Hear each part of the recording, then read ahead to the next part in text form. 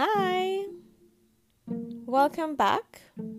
Today I'll be talking about what influenced my last poem, Temptation.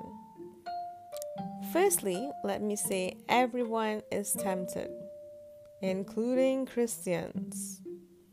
Although we have very good examples in the Bible as to why we should not succumb to temptation, my favorite would be David.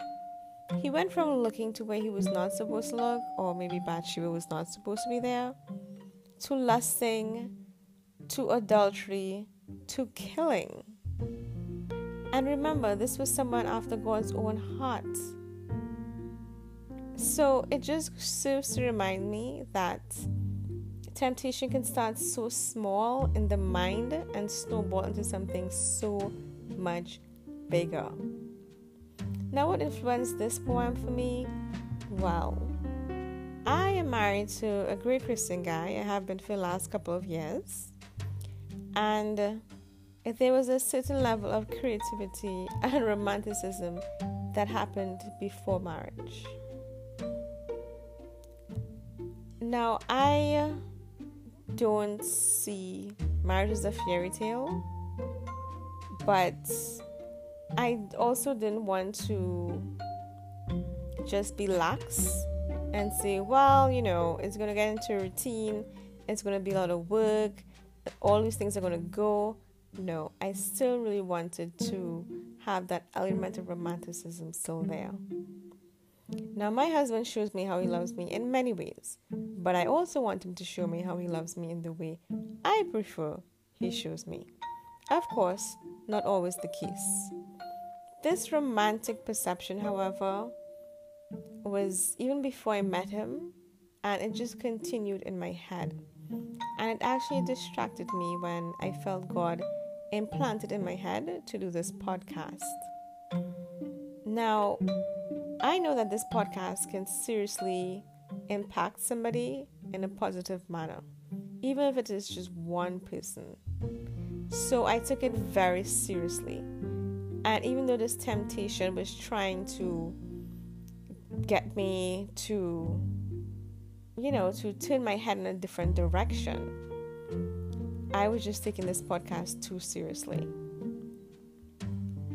Because, and might I just add, when I say romantic perception, I'm not thinking about anybody, I'm not going out with anybody, nothing of the sort. One guy is more than enough for me, okay?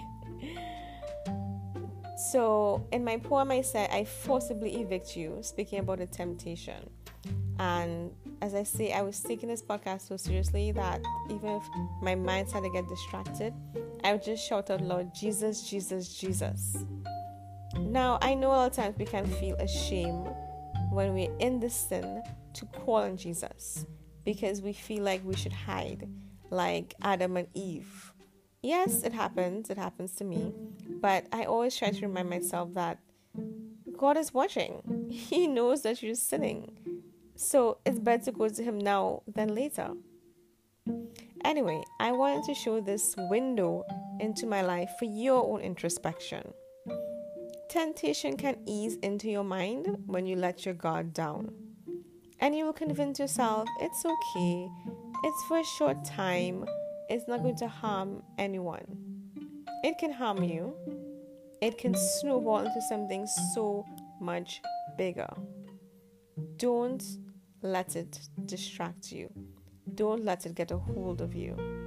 Go to Jesus. In 1 Peter 2:11, it says, abstain from fleshly lusts because it wages war against the soul. Could you imagine that? A war against the soul. James 1:15 says, the desire can give birth to sin, and the sin can give birth to death. That is how serious it is. On the plus side, James also said a couple of verses before, blessed is the man who endures temptation, for when he has been approved, he will receive the crown of life, which the Lord has promised to those who love him. And finally, in Hebrews 11, it says, by faith, Remember that. By faith, not of our own selves. By faith, Moses left the fleeting pleasures of sin, for he was looking to the reward.